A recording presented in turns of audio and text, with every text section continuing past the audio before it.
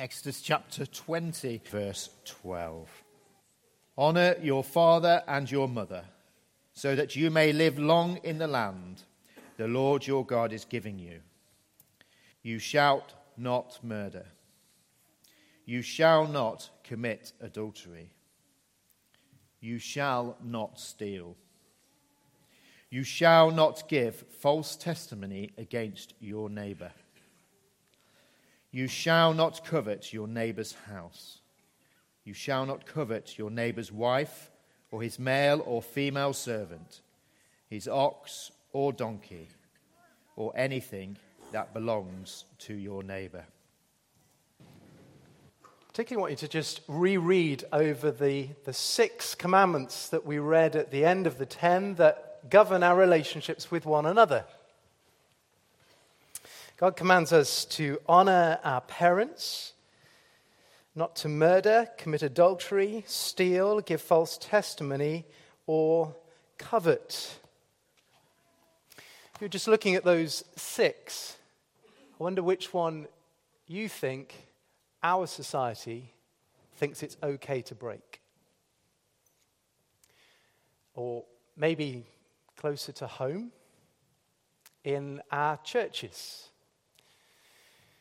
in your own Christian walk, which has become what you might not say, but actually functionally is the respectable sin. The one that's just become a bit every day. I mean, it's not a happy discussion topic, is it? But I think you could make a good argument for it being the 9th commandment. You shall not bear false testimony against your neighbor. We breathe a culture that's become so used to people lying that we just assume most people are lying at least some of the time. In one sense, it's too easy an illustration to go to politics, but many of you are already thinking of some of the examples. I mean, just in the last, 10 months or so, we've had elected officials in the US who have built their entire CV on lies. We're so used to politicians lying to stay in office that now there's an entire industry of fact checkers, because we just take it for granted that when key speeches are made, people won't always tell the truth. And of course, it's not limited to Parliament. Many of you are connected to university. You work there, you're studying there. I went to university when we just moved from the quill to the pen. But for you lot, using technology all the time, there are so many thousands of students who plagiarize in their essays that universities now run anti-plagiarism software on any written assignments that you submit. And everybody's taken that to another level now, because artificial intelligence is enabling people to use ChatGPT and all sorts of other things to write the most phenomenal essays. So universities around the country, around the world, are having to pour more and more money to make sure that students aren't lying about work that they've stolen from somebody else actually being their own work. Why are they doing it? Because there's just an assumption, unfortunately a truth, that thousands of students are going to lie about their own work. We could go on and on and on with all of the examples, because lying's everywhere. Lying's everywhere out there, because lying comes from every one of us in here. And that can become so normal that it shapes the way that we think, even as Christians. So I wonder if there's been a point in your life when you have genuinely thought, is it really a problem for me to tell a white lie? The one where you're saying it without intending to hurt anybody, to protect them, or whatever it might be. Or more specifically, you might have thought, is it really a problem for me to lie if my goal is to protect somebody or help somebody else? Or given that everybody's doing it, is it really a problem at all because everybody knows that everybody's doing it? Do you see how relevant this commandment is? But the commandment's not just important because it's culturally relevant. What I want to do before we dig into the detail of verse 16 is take a step back and think about what's going on with all of the commandments. And what we're going to do now is relevant to all of them, but it's perhaps particularly helpful for us to take this step back when we come to the 9th commandment. You see, sitting behind all of the 10 commandments is the reality that they show us something of the nature and the character of God. He alone is the one true God, which is why we are to worship and obey him alone. He is the giver and the sustainer of life, which is why it's such a horrendous thing for any to commit murder. He is a faithful, promise-making, promise-keeping God, which is why it is so sinful for any of us to commit adultery. See, all the way that we've worked through these commandments, God's growing our understanding of what it means to be made and redeemed in his image. And that's the rock-bottom foundation for the 9th commandment. That is the ultimate answer to why lying is against God's moral law. We're going to look at 5 things this morning. The first one is this: God's people are to reflect the truthfulness of God himself. I don't know what an idea of God you have in your mind. And in one sense, it's a hard question to ask, isn't it? Particularly if you're only beginning to learn about the God of the Bible. Because everything else in our life has been shaped by our own mind and our own understanding, and God's beyond all of that. We can't see him. He is greater than everything that we know. The Bible tells us from beginning to end that our God is truthful all the time in everything. And that's a wonderful thing to know. Because it means when you come to open your Bible, you can believe every single word in it. Here are 4 verses to just remind you of how much of a theme this is as you go through the Bible. Numbers 23:19. God is not human that he should lie, not a human being that he should change his mind. Does he speak and then not act? Does he promise and not fulfill? Proverbs 30, verse 5. Every word of God is flawless. He's a shield to those who take refuge in him. Titus 1, verse 2. In the hope of eternal life, which God, who does not lie, promised before the beginning of time. Hebrews 6, verse 18. God did this so that by 2 unchangeable things in which it is impossible for God to lie, we who have fled to take hold of the hope set before us may be greatly encouraged. You see the theme of how God's truthfulness is not only the consistent message of the whole of the Bible, but it's a good thing for us. It means that at any point as we read God's word, we have complete confidence that this is truth. Wherever you look in our society today, how desperately do we need that objective standard? That measure that cannot ever waver, because it is rooted in the truthful character of God. But all of that shapes the way we think about the 9th commandment. We're going to see that there are very specific ways in which this commandment speaks to how God is going to protect us personally, and how this commandment protects us as a people. But at its most essential, and in one sense most glorious, the 9th commandment is rooted in the fact that we are image bearers of an always truthful God. So when Paul writes to the Ephesians, he tells the Ephesian Christians, he tells us today, that we are to be imitators of God as dearly loved children. And part of that means that we are to speak truthfully because we are the children of an always truthful Father.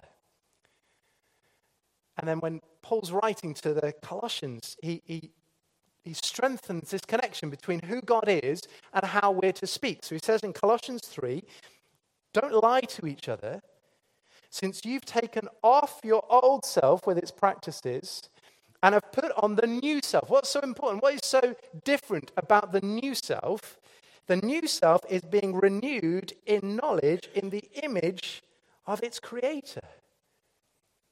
So God's people must never lie because we have been made and redeemed in the image of one who never lies. You see, lying's not just a problem because it breaks one of the commandments, though that would be horrendous and terrible enough. In one sense, if I can put it in quotes, if that were the only problem, that problem would still be so significant that the Son of God would have to come and die as a substitute in our place. But lying is an even bigger problem than that. Because as God's people, we have been made to reflect his always truthful character in the world. See how big a problem lying is? Now we're going to look at the commandment and what it means. We've got that context, and we're going to come back to that context at the end. But now we're going to work through the very specific detail of this commandment. We're on Mount Sinai, which is where God gives these commandments to God's people. And let's start with a very specific focus in verse 16, and then we'll see how that ripples out all the way through the Bible. Point number 2, God's people must always speak the truth in court. Look at verse 16. The commandment doesn't say that you shall not lie. It says you shall not give false testimony against your neighbor. If you translate it very woodenly in the Hebrew, which is not always a helpful thing to do, you have to take the phrase as well, but very woodenly it would say something like, you shall not be a lying witness against your neighbor. So remember where we are in God's plan of redemptive history. He has just saved this people, this growing people, from Egypt. And he is bringing them out to a new place. Sinai is where he's given them the law, but he's got somewhere else that he's going to take them to. And he's giving them these commandments, not just as a set of kind of private rules for personal holiness. These commandments are providing the foundation for them to build a society that will be faithful to him. In fact, he's building the foundation here for a legal system that is going to protect his people as they obey all of his law. Just try and think for a minute how completely different the world would have been for Moses 3,500 years ago or so. Moses can't rely on DNA evidence. He can't speak to forensic scientists about fingerprints. He can't turn to some CCTV recordings and work out what happened.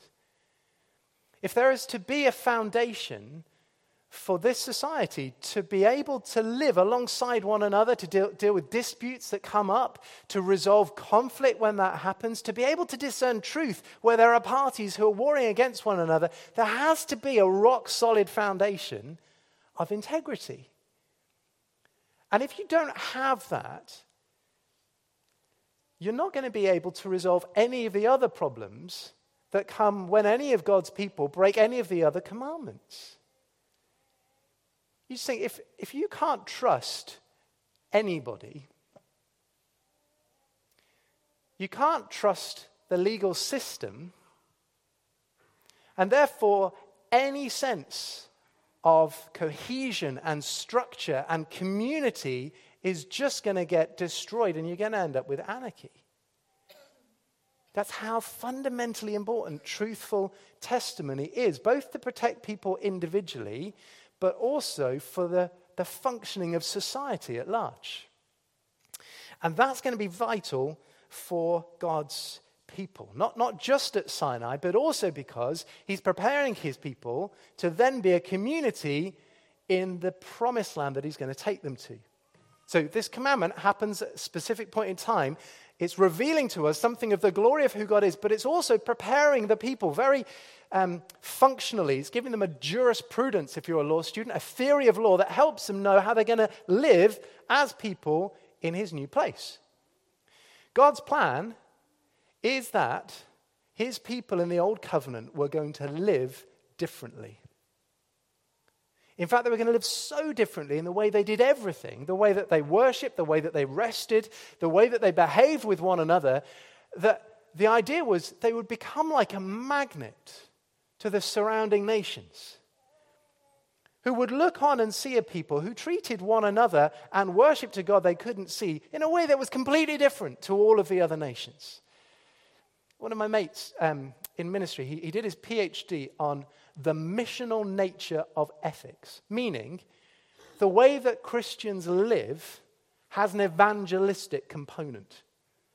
Part of the way that God has designed his people to live is that they would be so different that they would draw others to himself. And all of that is helping us see that this commandment applies more broadly than just the courtroom.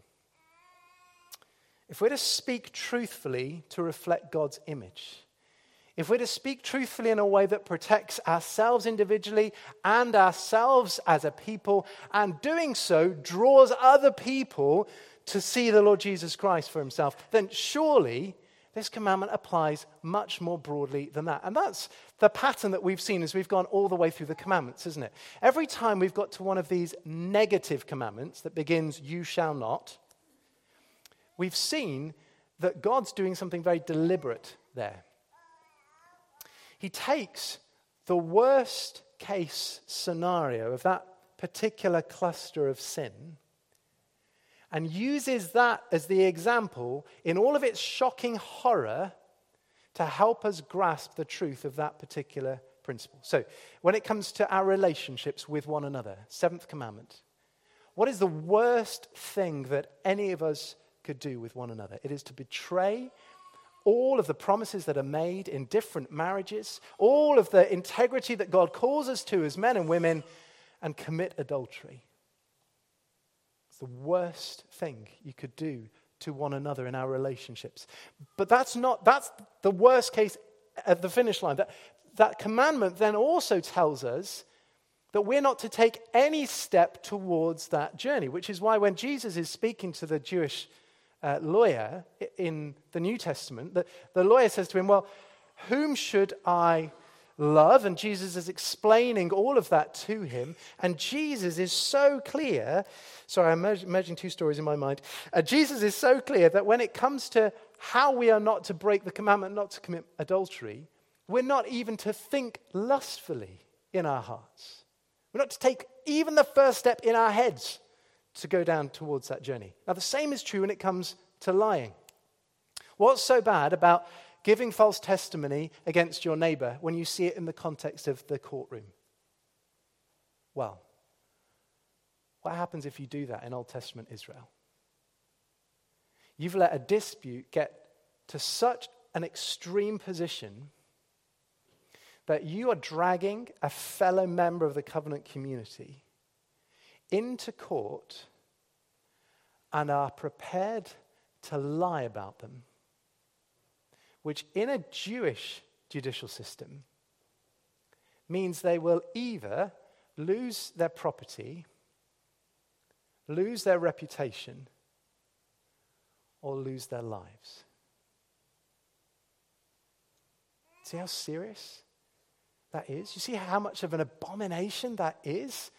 When God's people are to live alongside one another and be that reflection of who he is, be a witness to him to the watching world, you're dragging a brother or sister from your community into a place where your false testimony might result in their death. That's the doomsday end of the line. But equally, everything short of that would take us in that direction is included in this commandment. That takes us out a step, if you're following. Point number 3. God's people are to be truthful in all contexts.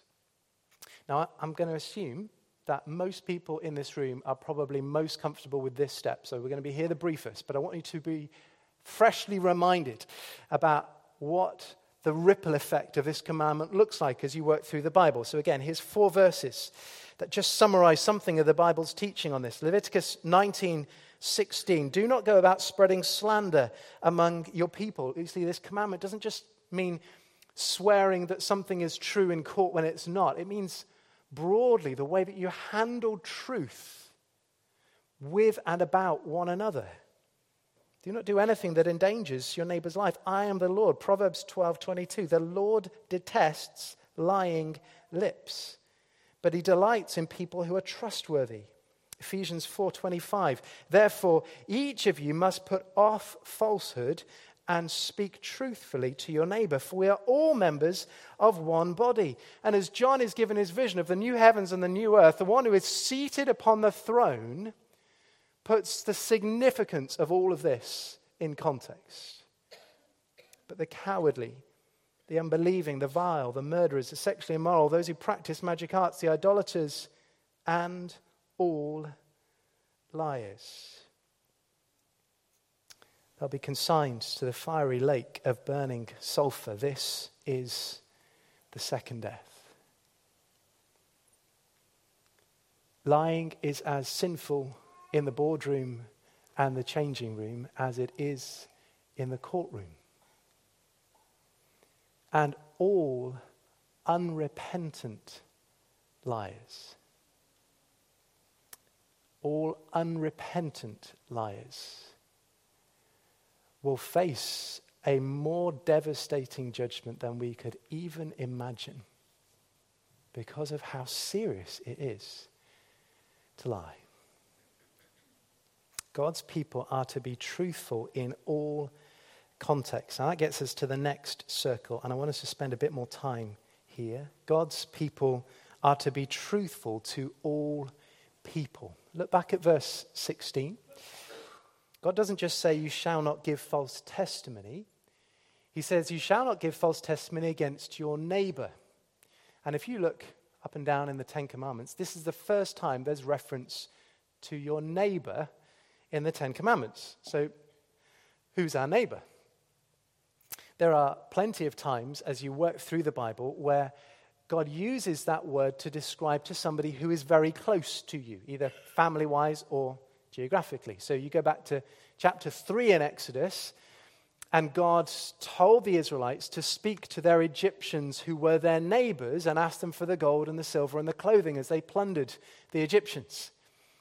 A little bit later, he gets to chapter 12, and God gives his people the commandments for the Passover. And he says to the Israelites, if you're too small a household to be able to have a lamb to prepare for the festival, then share with your neighbor, meaning that those people who are closest to you. So, of course, there are times when it means narrowly the people who are closest to you.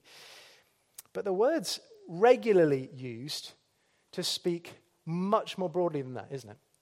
That's what I was thinking when I was getting ahead of myself with Jesus giving the parable of the Good Samaritan. And there you've got the Jewish lawyer who comes to him and he wants to know, how do I keep the Jewish law? So I know the Jewish law could be summarized by you're to love the Lord your God with all your heart, soul, mind, and strength, and you're to love your neighbor as yourself. That's Jesus taking the Ten Commandments, which are themselves a summary of all of the law in the Old Testament, and helping us understand what, in essence, all of those commandments are teaching. So the Jewish lawyer goes, well, who's my neighbor then, if I'm to love my neighbor as myself? And if you've never asked that question, come speak to me afterwards. I'll take you to an amazing story in the Bible where Jesus upends all of the ways that these Jewish people would have thought of their neighbors and says, your neighbor is the person you meet who acts in a loving way. There are these people that the Jews hated called the Samaritans. But it was the Samaritan in the parable who was a loving neighbor to a Jew who was in trouble. So here's Jesus saying that your neighbor is whomever you come into contact with, who you can bless. If you go back to Exodus 20, that makes complete sense of the two references to the neighbor in the Ten Commandments. So if you look at verse 17, we're going to get there next week, Lord willing, look at who and what we're not to covet. You shall not covet your neighbor's house. You shall not covet your neighbor's wife or his male or female servant, his ox or donkey or anything that belongs to your neighbor. Who's the neighbor in verse 17? God doesn't intend us to read that narrowly. God's not saying in verse 17, you're not to covet your immediate neighbor's possessions, but you're okay to covet your enemy's wife or a foreigner's house. It means anybody who you come into contact with. You're not allowed to have that heart of covetousness. And I think that's exactly the way that we should read verse 16. Who are we not to give false testimony to? anyone and everyone. Now, if you've read anything about Christian ethics, you will know that that's not a position that every evangelical Bible-believing Christian would take. Some Christians would say that there are circumstances where you're not required to always tell the truth. And they would look particularly at this word, neighbor, and say that its inclusion in the commandment is a reminder to us that this obligation is only in relation to your neighbor. I think verse 17 helps us see that's perhaps not the most helpful way to see that. But their argument would be that there are specific circumstances, albeit very, very rare circumstances, where you're not required or you don't have to tell the truth. So perhaps the most commonly cited illustration would be in the Second World War. Imagine that you or your family are hiding Jews in your house to protect them from the Nazis. And Nazi soldiers knock down the door, barge into your house and shout, "Are you hiding any Jews?" Some would say that those Nazi soldiers have forfeited the right to be considered your neighbor such that you don't need to tell them the truth. That their plan to hurt and harm means that you don't have an obligation to to tell them the truth and not bear false testimony. Do you see the question? And it's a really important question, isn't it? It might be a rare question because, Lord willing, very few of us will ever be in that circumstance, but it's a real question. And our Bible-believing brothers and sisters who'd hold that view would look at a number of stories throughout the Bible where they would say that deception, lying happens, and God responds in such a way that we should see him approving of lying in rare circumstances. So perhaps two of the most common examples would be the Hebrew midwives in Exodus chapter 1 and Rahab and the way that she lied to protect the spies. And they, we're told, would be examples where, as God commends Rahab's faith in Hebrews 11 and James 2, and as God blesses the midwives and gives them their own families, they're examples of God approving of lying in exceptional circumstances. And on the basis of those passages and others, some would say God is showing us that there are exceptional circumstances in which it is acceptable to lie. Now, we haven't got time to dig into all of the detail, but it is really important, if this is a question that's going around in your mind, that you make the time to do that reading. So please contact me during this week. I've got resources scanned and ready to share with you the best of the arguments on both of those sides so that you can see how men and women are trying to handle God's word faithfully and answer that question. Personally, I'm persuaded that it is never right to lie. I think Augustine and the majority of the church throughout history are right to say that there are no exceptions to the 9th commandment as there are no exceptions to any of the commandments. I think there are faithful ways of reading the stories of the midwives and Rahab and other instances that show us that what is being commended is not the lie, but the courageous act of faith. We're commanded not to give false testimony, but that doesn't mean we always have to say everything that we know to be true. So, given the complexity of the world in which we live, what could we do instead? If you're in one of those dire circumstances, what do you do? Well, there's perhaps 3 things that you could think of. One would be to pray that God would inspire you to say something that is honest but not revealing. Secondly, that he will give you the courage to remain silent. Or thirdly, that even as you speak the truth, he acts in ways you could never have imagined. Think about each of those three very briefly. How do you say something honest but unrevealing? I was reading this week the story of a Mennonite called Hans Buscher, who was being chased down by enemies who wanted to capture and harm him. He was traveling in a cart, this is a number of years ago, and when the cart was caught, Hans stood up with his pursuers surrounding the cart with other people in it. Hans stood up and said, "Is Hans Buscher sitting in this cart?" Of course the answer was no, because he was standing. There are ways we can be honest without being revealing. Other times there are ways to be courageously silent. And I say courageous because sometimes the cost of that silence may result, if you're in that situation with Jews you're seeking to hide and protect in your home, it may result in them being captured. It may result in you being captured. It may result in you being tortured or killed. Struck as we were thinking about the Lord's Supper this morning, that in all sorts of much greater ways, our Lord Jesus was led like a lamb to the slaughter and was silent before his accusers and entrusted himself to him who judges justly. But sometimes we are to speak truthfully and witness God doing the miraculous. That's what God did in the life of Betsy ten Boom, Corrie's sister. They were one of those families who did exactly what I've just been describing.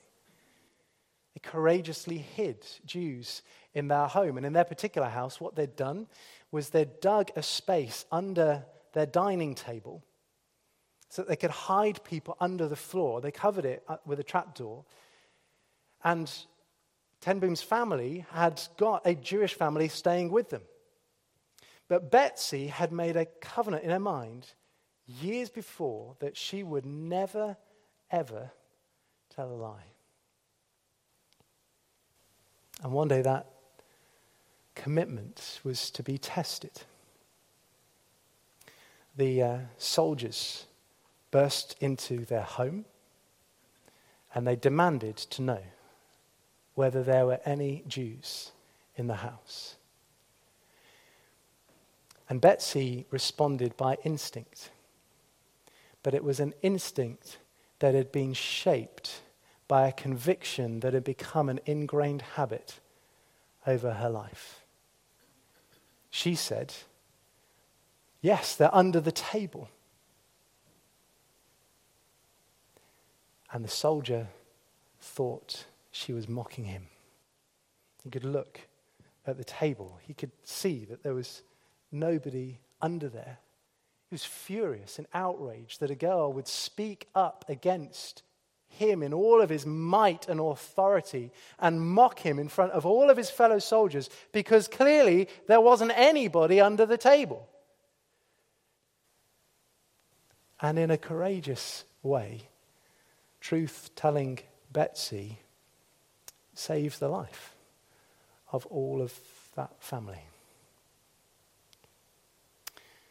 Now, God does not promise that he will always respond in that incredible way. There will be times when instead we are called to silence, and that will be costly. There will be times when we need to respond in ways that are truthful but unrevealing. But God's promise is that as we are faithful to keeping his commandment, he will build the faith of his people. And all of that prepares us for the last thing. You see, this truth-telling in all places to all people is going to be pointing all the time to God. We saw that at the very beginning, didn't we? That one of the many ways in which God's people would be so different is that they would speak differently and truthfully and honestly with one another. It would be one of the means by which God would bring in all of the other nations to see the God of the Old Testament people. Well, what does it mean then for us to be image bearers of God in the new covenant? Ultimately, point number 5, God's people are to be faithful witnesses to Jesus. Who do we see Jesus to be in the New Testament? If you're brand new to church, if you're exploring Christianity for the very first time, how does the Bible describe who Jesus is? At the very beginning of his ministry, Luke tells us that all spoke well of him, Jesus, and were amazed at the gracious words that came from his lips. Later on in his ministry, as Peter began to understand who Jesus was, he said, "Lord, you have the words of eternal life."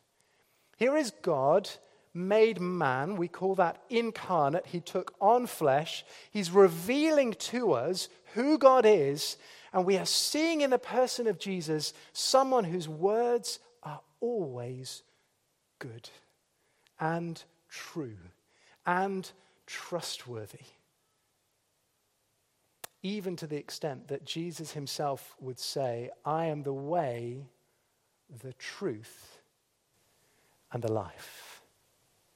No one comes to the Father except through me." See what a unique claim on truth Jesus shows us that he has. Because he is the Son of God who has stepped into the world, he is not only speaking truthfully, giving us an example in how we should be speaking to others, he uniquely is the truth. And then what does he tell his disciples? After he has died on the cross, been raised to life, before he ascends into heaven, one of the very last things the disciples hear is Jesus say, "You will receive power when the Holy Spirit comes on you, and you will be my witnesses to Jerusalem and all Judea and Samaria and to the ends of the earth." Why does it matter that we always tell the truth? Because we are to be witnesses to the Lord Jesus Christ, the only one who can pay the penalty for all of our sin, including every single lie we have ever told.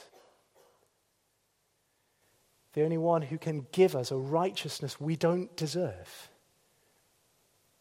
because we have spoken against, we have undermined, we have gossiped, we have falsely accused, we have jumped to conclusions on the basis of all of those things. Jesus came to not only speak truth, but to give you and me the only way to be forgiven for all the untruth we have ever said. So as we come to the supper this morning, I hope you've seen something of the horror of the sin of lying, for all that it does to deface the truthfulness of God and the damage that it does in our community and the way that it hinders the way that we show a watching world what it is to be people who have been made and redeemed by a God who is always truthful. But as we're confronted with the ugliness of that sin, I want you to fix your eyes on the one who is truth.